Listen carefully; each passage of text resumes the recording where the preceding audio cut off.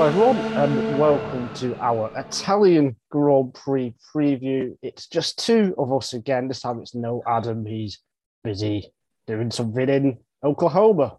Don't know what he's doing. He's going to With university, he is apparently, which is yeah, fair enough. just like us. Oh yeah, we work and then he goes to school, and then so we can't really do anything together. We're not his parents. That is the voice of Freddie Coates. Now, the last time it was just me and Freddie, I think I made a reference to Freddie's long hair. 12 months on, Freddie still has long hair. So, how are you doing, Freddie? I'm thinking of getting a haircut. No, I'm doing good. I am surprisingly not as tired out as I thought I would be from probably one of the busiest weeks in F1 for news, just happening to be the last week of a triple header. And you just think, oh, for goodness sake, F1, of course you were going to just make everyone work so hard now. And it has done. The F1 gods have pointed and laughed. But I don't know, even though the news has been essentially ticking boxes rather than creating shocks, there's still been an element of excitement that has kept me going. It's like, oh, it actually is happening. That's fun with a lot of it. Yeah, I've been exactly the same. And the first I guess it's the biggest announcement was that George Russell has finally been confirmed as a Mercedes driver, Lewis Hamilton's teammate next year. The worst kept secret, most people have been calling it. I mean, we've talked about it quite a bit already in the last 3 months because we've known or not known, we thought it was going to happen. What else is there more to add that you've thought of in the last few days since it's been announced, Freddie? Well, I think it gives you an extra element of being excited, because there's always that niggling feeling in the back of your head of might not happen when you're saying, oh, Hamilton versus Russell, oh, a fight from two brilliant drivers in one of the best cars on the grid. But you're sort of thinking, but it might not happen. It still might not happen. But now you can sort of, it's a definite. We can properly get excited by this now because it's a certainty. And that's what sort of makes it something else for me. It gives you an excuse to just go, wow, oh my goodness, 2022, wow. So that's basically been my reaction. Similar for you? Yeah. Well, not quite like that. A bit more toned down. I think it's the first all-British pairing for 10 years, 9 years since Hamilton and Button at McLaren. But I think what's great is that it's unpredictable. So we know what Bottas and Hamilton, we know what's going to happen. We know Hamilton's going to get the better of Bottas 9 times out of 10. With this, I don't know which way it's going to go. I don't know if Hamilton's going to thrash Russell and make him look bad or not as good as we all think. Or I don't know if Russell's going to beat Hamilton. It could go either way for me. And with the new regulations as well, I think that levels the playing field a bit as well. So it's just that unpredictability of having a different driver at one of the top teams if Mercedes get it right, because they've only had three different drivers in the last, since 2013, the last 8 years. So I think it's just that element. And as well, having young drivers at different teams. We've now got Russell at Mercedes, Verstappen at Red Bull, Ocon at Alpine, Norris at McLaren, Leclerc and Sainz at Ferrari. The list goes on. So it's just so exciting. And if there's multiple teams at the top next year, it could be even better than this season. And this season's already brilliant. It's already a classic. So it's just all of that. This is what I was saying in about November last year. And it was like, but obviously with different people, I was kind of going, every team setting themselves up to have a good team leader. And it was more like, you got the Alonso, you've got Hamilton, Verstappen. But now other drivers have sort of put themselves in the mix as well, with sort of Norris and Sainz and Leclerc being level. And now Russell, we think, could be level with Hamilton, that kind of thing. So that's sort of just the sheer level of talent that could be in a fight for, podiums consistently next year is going to just be brilliant. And it's going to come down to the driver. And so many teams, I don't know which team has got the best lineup now. I mean, Hamilton and Russell, Sainz and Leclerc, Norris and a good Ricardo, Verstappen and maybe if a capable car for Perez. I mean, that kind of stuff. It's Alonso Ocon this year has been massive lineup. I mean, one of the surprises of the season, how good that partnership has been. So, wow, just F1, hats off. This is it always feels like a bit of a golden period. I think after 2 or 3 years where the field, there was a lot of talk 14, about 15, drivers, 16, and stuff like that. But now the quality, it's as good as ever. It really is. Definitely. We don't have the sort of stragglers, if you will, sort of the I don't want to name people, but I am. You don't have to, but we know who you know who I mean. Yeah. I mean, I think we've pretty much covered that. I mean, I think we can talk about Bottas. Not Bottas. We will talk about Russell and how he'll get on when Adam's back and next year and stuff. Because it's still 7 or 8 months still that. I don't think the topic's going to go away from pretty much any podcast we do. Yeah, we can probably save it for another day. Let's talk about Bottas now. Confirmed to Alfa Romeo on what I think is a 3-year deal. Yes, that's what I've heard. So, is it a good move for Bottas? Good move for Alfa? Both. Good move for both. It's a real good chance for them to sort of have. I mean, they've had Kimi Räikkönen, but it's always been a swan song. It's never been a push. It's just been what's the word? It's been a sort of an accommodation for Kimi Räikkönen, and Alfa Sauber have accepted that, and that's fine because they've got a world champion, and there weren't any really other sort of lead drivers on the market. They could have gone for a Perez or a Hülkenberg, but it's not the same really. But they've gone and courted Bottas well, and he's earned this drive at Alfa Romeo. Really, he's earned that drive by being so close to Hamilton. He's got, I think, this year his average qualifying gap to Hamilton is 0.1 tenths, and so if his average qualifying is fantastic. So we've seen sort of the potential of Alfa with Giovinazzi in Zandvoort. Basically, if we take that as sort of a message, a control for sort of where that car can get to, then if Bottas is doing that regularly, they could become a regular point scoring team with Valtteri Bottas there, and he can drive that team. Definitely, I think 100%. Yeah, and no matter who his teammate is, I think he will most likely beat them most of the time. I think, and I think you're absolutely right. His qualifying is very good, and that will be his strong point. And if you're in the midfield, if you can qualify hard, then you can just kind of defend for the race, even if you're a bit slower. So I think he can shine. It's the perfect reset. It'll be a new chapter. He'll be probably near his peak, I'd say, in terms of his racing career as well. So I think it's a great move for Alfa and Bottas. So, there are some drives that Valtteri, like we say, qualifying driver, definitely. But he can drive in races brilliantly. Some of his Williams drives, where you sort of, had to sort of plug away in a subpar car comparatively to the top of the top teams, to the Ferraris, the Red Bulls, the Mercs of the time, were brilliant. Canada 2016, I think, is an underrated drive for Valtteri Bottas when he got on the podium that year. I just remember the seagull in that one.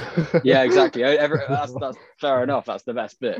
But he got ahead of Rosberg. He got ahead of a fast charging Verstappen. He got ahead of Raikkonen and all of that in a Williams that year, which it was good Williams, but it was a hangover Williams.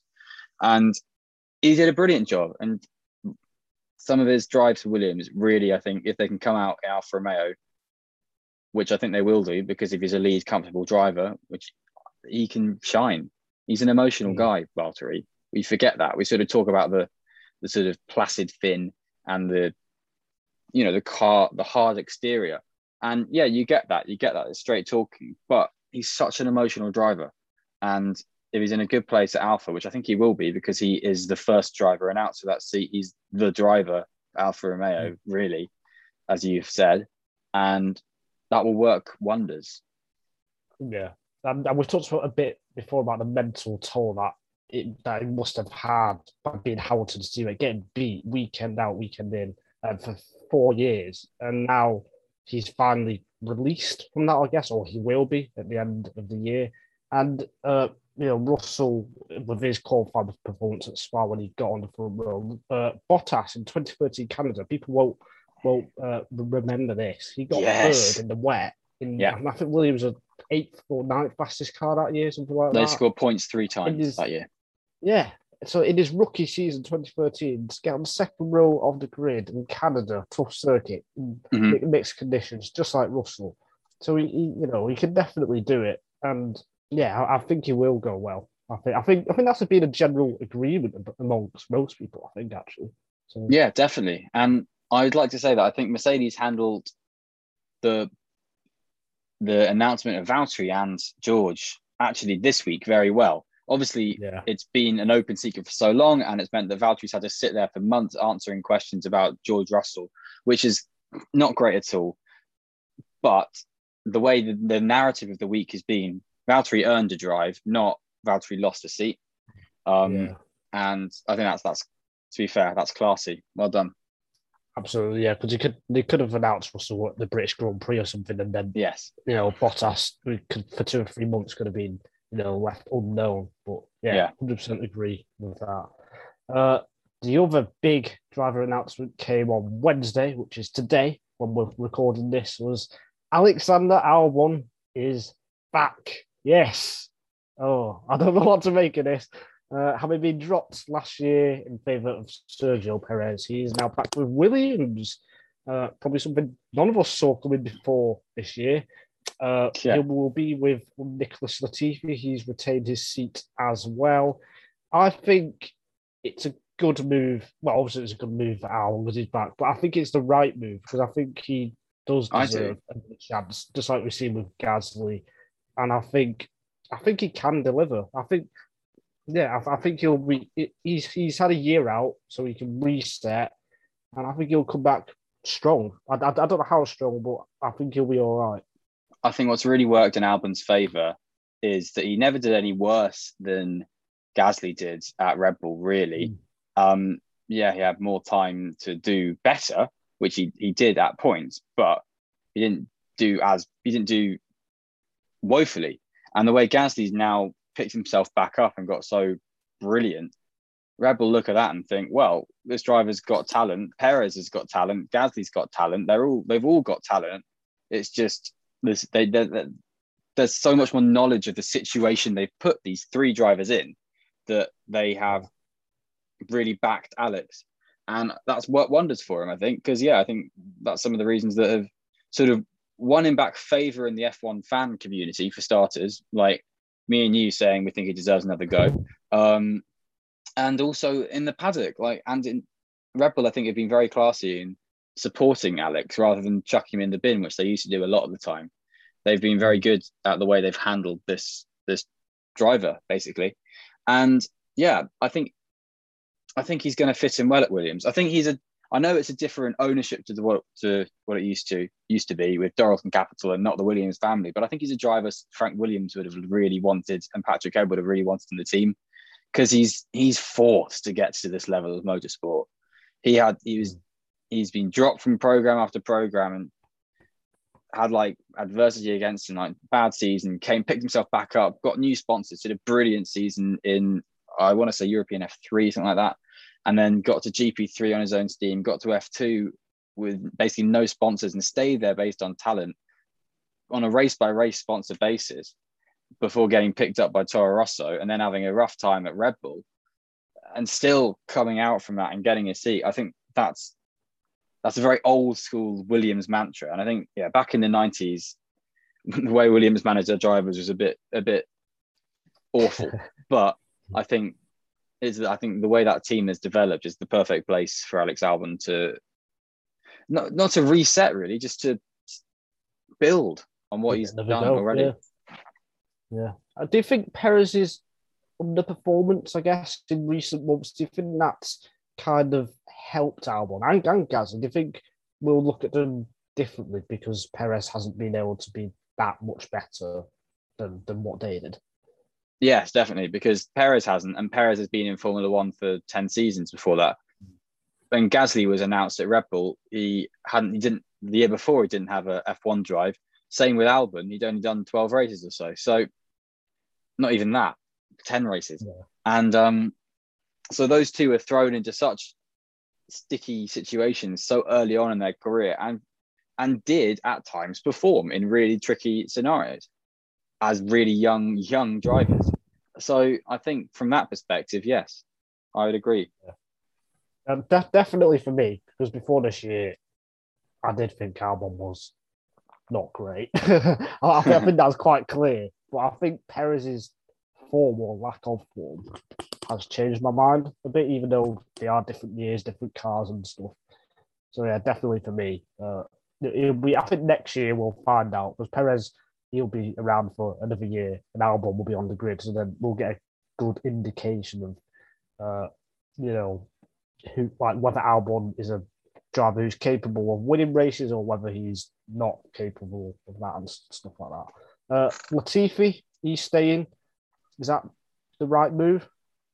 I was speaking to someone about this earlier today, and we basically kind of agreed. He's sort of come out of his shell recently. That Hungary performance, I think, has really done him wonders because that was a brilliant race drive, to be honest. And his qualifying, he was only a 10th off Russell, and he said he did a bad lap. So I think, and practice pace in Zandvoort, he was ahead of Russell for the most part. We didn't get to see their full qualifying laps, but they were good, close on pace again. So I think his pace gap to Russell this year is shrunk. And I think really, if he takes a similar step for a third year in F1, I don't see why it shouldn't take another leap forward. So I think, yeah, I genuinely do think Latifi is a solid driver at Williams. And I think it's working for him well. I mean, yeah, obviously it would be cool to see a young charger go up against him and you can say, we'll definitely have pace. But to have a team, to have a driver who's been embedded in that team for a long time, really, and who's familiar with the systems, familiar with everything that is being done there, and apparently is quite technically minded and really, really great to work with. That's precisely what Williams are wanting at the moment. That's the exact characterization they want a driver to have, and is what Latifi brings. So he checks more boxes than a lot of other drivers do, I'd say. Yeah, I think that's a pretty good summary. And I think, you know, it's only his second season in F1 as well, and he's been up against Russell. And if Russell does match or beat Hamilton next year, then that will make Latifi look a lot better because on race pace, Latifi is not too far away. It's just qualifying where sometimes he is, he's knocked out in Q1 and Russell gets to Q3 or whatever. So we can't have a cake and eat it with Russell. That's the thing. We can sit here and say, wow, Russell's such a brilliant qualifier. His pace is unbelievable. And then we can't say, wow, Latifi's awful in qualifying because that's then best of both worlds. Because Latifi probably is a good qualifier. It's just Russell is a great qualifier. That's how it is, really. That's how I'm really seeing it now. Yeah, I think so too. I think so. And I think the one thing with Latifi, my one problem is that I don't see him moving to another team. I don't think he's got quite the quality for another team to see him and go, well, okay. I think he can only stay at Williams. And that's not a bad thing, because if Williams do move up the grid, then he's there. And he does deserve a place on the grid. It's just unfortunate. And there's so many other drivers who also deserve a place on the grid. And I think, that's the only problem I have, I think. I mean, never say never, because look at his teammate, Alex Albon. So I think if Latifi can do well, can have some good showings, he can turn a few heads, because really you're only as good as your last race. So I mean, that's an awful saying and I hate it, but so like if you look at his 2020 compared to 2021, such different seasons, genuine improvement. So there is time for him to improve as a Formula One driver and to, extend a career in Formula One. Really, he's not a two season wonder, is he? I mean, I think a lot of us thought he would be. He's building a career out of this.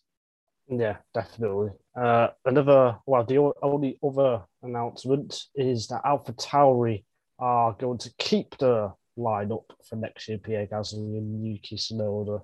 Now, I think this one, Tsunoda especially, is the one where we think, is that right? Is that wrong? It's come kind of early in September, considering Tsunoda last year was announced in December. You've obviously got Yuri Vips, Liam Lawson in Formula Two. They maybe could have had a chance. But I think for me, it is the right choice, just as long as Tsunoda does show some improvement. But I think he does deserve a second season just because of how good he was before he came into F1. And maybe he just needs that time to develop, learn every track after 1 year and then go again. So I'll say it is the right move, but I am a bit skeptical, I think. What's that phrase? Sort of, if you keep doing the same thing over and over again and expecting something different to happen, it's the definition of stupidity, or something like that. I think I've paraphrased that appallingly. But if you take a driver who's done really well in junior series, put him in F1 and he does badly, and go, oh no, this guy's doing so much better than him in junior series. A guy who's done a similar career, doing well in junior series. Take Liam Lawson, for example, doing well in DTM and F2. And you put him in the seat, chances are he'll just have a similar situation to Tsunoda. So you may as well stick with Tsunoda. And I think that's fair enough. I think a lot of people have raised eyebrows at it, but I think it speaks a lot of this new Red Bull driver approach that I spoke about with Albon, how they've rejuvenated this driver and they're giving Tsunoda more time to build. And they've done it with Gasly, they've done it with Albon, they're doing it with Tsunoda, they're giving him time to build. I think what it says about it is they have the trust to put a young driver in Formula One rather than letting drivers sort of sit in the sidelines and say, yeah, they're definitely ready now for Formula One. It's like, well, if he's not ready for Formula One, we'll put him there and he'll become ready for Formula One. And that's what they're doing with Tsunoda. And it gives them time then to build up Tsunoda and also to have Lawson building up in the background. And Vips, I think, I don't know, isn't the favourite child. I think Lawson is the favourite child based on a DTM role. But yeah, I think may as well keep Tsunoda, and you got such a safe pair of hands in Gasly. There's no harm in having a driver who could be good, very good, next door to him. Do you think Honda would be the factor, perhaps? Because obviously Red Bulls and AlphaTauri's engines, they'll still be built and constructed in Sakura in Japan, but then they'll be housed in Milton Keynes. Do you think that's a factor, perhaps? I don't know. They were so insistent that it was never a factor in the first place in putting him in the car, which, you can take with a pinch of salt, but Red Bull aren't going to run a driver if they're not going to be interested in a driver, are they? Same with Williams aren't going to run Alex Albon just for a favour. So, which who knows? Maybe looking at all the rumours of VW and all of that coming back, who knows? And Jos Capito being former VW and Jos Capito working with Red Bull back in the day when he was at Sauber. But anyway, that's a whole other kettle of fish that no one needs to really care about. But I think it could do. It's nice to have that link. They won't want to lose that link with Japan that they've had so much. That will have earned them good sponsorship deals and stuff. I think maybe they've got a few better relationships with people because of that class from Japan. Who knows? But or maybe the better question is it a different mentality from Red Bull or different approach from Red Bull to not dump out a driver as they have done? Yes, in the past? It's definitely that. That's what I was trying to say earlier with Gasly staying, Albon staying, and now keeping Tsunoda. They're normally pretty good at not getting rid of a driver after one season anyway. I think the only driver that's happened really with in Red Bull is Brendan Hartley. I think everyone else has had more time. I mean, Hartley had 4 races at the end of 2017, so it didn't really happen to Hartley either. So, maybe it's only Robert Dornbos who hasn't really got much out of his Red Bull career. So, that exactly, that's such a niche reference. I think they do give drivers more than one season. Yeah, I think Red Bull get too much criticism. I really do. I think it's, but you're so old school. You're like Ken Tyrrell. You want to just put drivers in cars and then say, "Why aren't you going fast, you idiot?" Yeah, pretty much. Yeah. I think from the more mental health and sports psychology side of it, Red Bull have genuinely improved their act in the past couple of years. Yeah, and this is the right approach. I think. Yeah, I think before a few years ago it was a bit too pushy. I'm not sure what the word is. A bit too cutthroat. Yeah, cutthroat. Whereas now it is more balanced. I think they got the right balance now. You just touched on something before. I forgot to ask when we were talking about Albon. The Mercedes block slash Red Bull link to Albon. What do you make of all of that? I get it. I do get it. You can't have a driver contracted to your championship rivals driving for a car that you're going to have a massive technical partnership with, which they are going to have in 2022. It was announced in January this year, so it might have gone under a few people's radar. But from 2022, Williams and Mercedes are going to have a similar relationship to that of Mercedes and Aston Martin, which gave Racing Point so much success.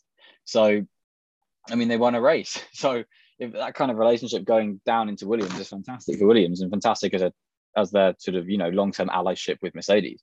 So obviously they don't want a driver who's going to be feeding back a lot to Red Bull. It's like a reserve driver for Red Bull, saying, oh, well, we've got this new part and it's going to do this apparently.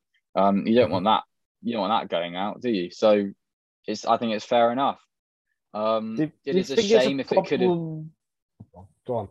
I think it would be a shame to block drivers from a seat because of sort of meddling from higher powers. But at the end of the day, this is Formula One and that's what it is. It's a political game. So that's what's happened. That's why Red Bull have cut ties with Alex Albon. But I think there's something. I think they said there's an option in the future. I think there's a letter of intent, but I think that's it. Like Senna had with Ferrari, that kind of thing. Do you think it's a problem that Mercedes and Red Bull, they're not controlling the grid? I guess they have too much power. The teams at the front have always had so much power, aren't they? We always talk about the dominoes to fall at the front of the grid. That's just because that's where the money is. As the big money moves, it's always going to be where the power is. If this budget cap could completely change that, but it would take 5 or 6 years for sort of salaries to sort of settle and drivers to sort of mingle around. But because we've got such a structure in performance at the moment, there's always going to be a structure then in driver salary and a structure in where the big names are. Yeah, and I would rather have this than what we had 5, 6 years ago when we had pay drivers, as we talked about before, where you'd have 2 pay drivers. I'd rather have junior drivers or Red Bull affiliated or Mercedes affiliated drivers at different teams because they're good drivers, whereas paid drivers might not be. So yeah, I think this is better. So yeah, I think. Anything to avoid going back to Pastor Maldonado and Bruno Senna, really, for Williams. Yeah. Yeah. You've said it now. I think we've covered all of the driver news, Freddie, unless I've missed. Oh no, Kubica this weekend. I guess that's driver news. Yeah. Raikkonen is not driving this weekend. Robert Kubica gets another chance after what he said was his best weekend in F1 for 11 years or something like that, since before he had his horrible accident 10 years ago. I mean, it's nice he gets another chance, I mean, yeah, it's great for him. Yeah, there's 2 sides to this, I think. I think it's really sad that Kimi's missing races after he's announced his retirement and everything. He announces his retirement and then straight away misses the race afterwards, and now is missing his final Monza as the last Ferrari world champion to miss Monza. That stings a bit. There's something in the poetry of that that's quite sad. But there's so much joy in that story about Kubica having such a good time back in F1. And yeah, because the word he used to describe Williams in 2019 was survival. And to see that not be the case anymore, to see him enjoying it, to see him relish it, and to see him have a good race in which we spoke about in our race review for the Dutch Grand Prix. He had a good race there, 18th to 15th, and overtook Latifi on the last lap of the race, actually, in a pretty decent move. Good on him. And he's going to a track for a full weekend. He's going to that track a track he's really good at. He got his first ever podium in his third race at Monza, as in his third race in Formula One, not his third race at Monza. His third race at Formula One at Monza was his first ever podium, and that's brilliant. It was amazing, and he goes like the clappers around that track. So I think he could have a really good weekend, if I'm honest. And I'm really happy to see him there. I think it would be cool to see him race there, to be honest. Yeah, absolutely. And Giovinazzi, he'll be on home turf as well. So if Kubica is close, I think he's, if he's within 3-4 attempts, I think that's a very, very good job. On Raikkonen, someone part of racing news, he said, it wouldn't surprise me if Raikkonen doesn't come back and this is just all part of it and he just wants to retire early or something like that. So who knows? Yeah, but if it is genuine, like hopefully he does get better and he'll be back. Of course, it's genuine. Yeah, all the best to you, Kimi. I mean, you probably don't watch this, but wow, Kimi watches the podcast. Imagine. I think, yeah, all the best to Kimi. I think, in all honesty, he'll be back in Russia hopefully. But yeah, it's nice to see Robert have this moment because, yeah, let's be honest, his Williams stint was a bit naff, and if he had been in Renault, maybe it would have probably been really interesting. So, absolutely. So after all of that, let's finally talk about the race weekend, the third of three. Yeah, three triple headers. Well, it's the second of three. Second triple header, the third race of the triple header. The second triple header. Why did I make that so complicated? It's the Italian Grand Prix. That's the easy bit. So it should suit Mercedes, shouldn't it? Red Bull have never had a podium here in the turbo hybrid era. So it should be Mercedes' win weekend. Honda won there last year. Well, on pure pace. I don't know, because the difference is there this year, isn't it? Red Bull won in France, Red Bull won in the sprint race in Silverstone, and arguably with a faster car there. Red Bull were the faster car in Spa, so who knows? It was wet, wasn't it? So yeah. They did some good practice runs. I think it's too close to call this year, and I think the top end speed of Honda is very good. The Mercedes acceleration is fantastic. Wonder why that is. Yes, that's a very technical thing that we haven't spoken about on this podcast. I think. No. Talk about plenums. The Honda engine has got very good, consistent acceleration and top end speed. So that suits Monza, if I'm honest. And the car is much more efficient than it has ever been, really. So I think it's much more open than we think it could be. But if you look at all of the tracks coming up, if Mercedes on pure pace don't win this weekend, surely it's Red Bull's to lose now. Because I mean, in the last race that Hamilton won, where Verstappen and Hamilton finished was Spain in May, start of May. That is such a long time ago. So yeah, it is. I think it's not a must win, but I think in terms of pure pace, Mercedes need to put down a marker, because if they can't win here, then Red Bull have to be slight favourites at pretty much every race after this, I think. Whoever wins at this race has the potential to scare the other team shitless, basically, for the next few races. Because if Mercedes win, then it's Red Bull like, oh no, Sochi, we can't compete. Mercedes are expected to win more, I think.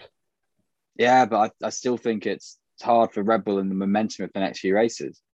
And then it works the opposite way if Red Bull are on good pace. But I do think, because we can talk about cars having pace this year, but in my mind, to be honest, there aren't really characteristics.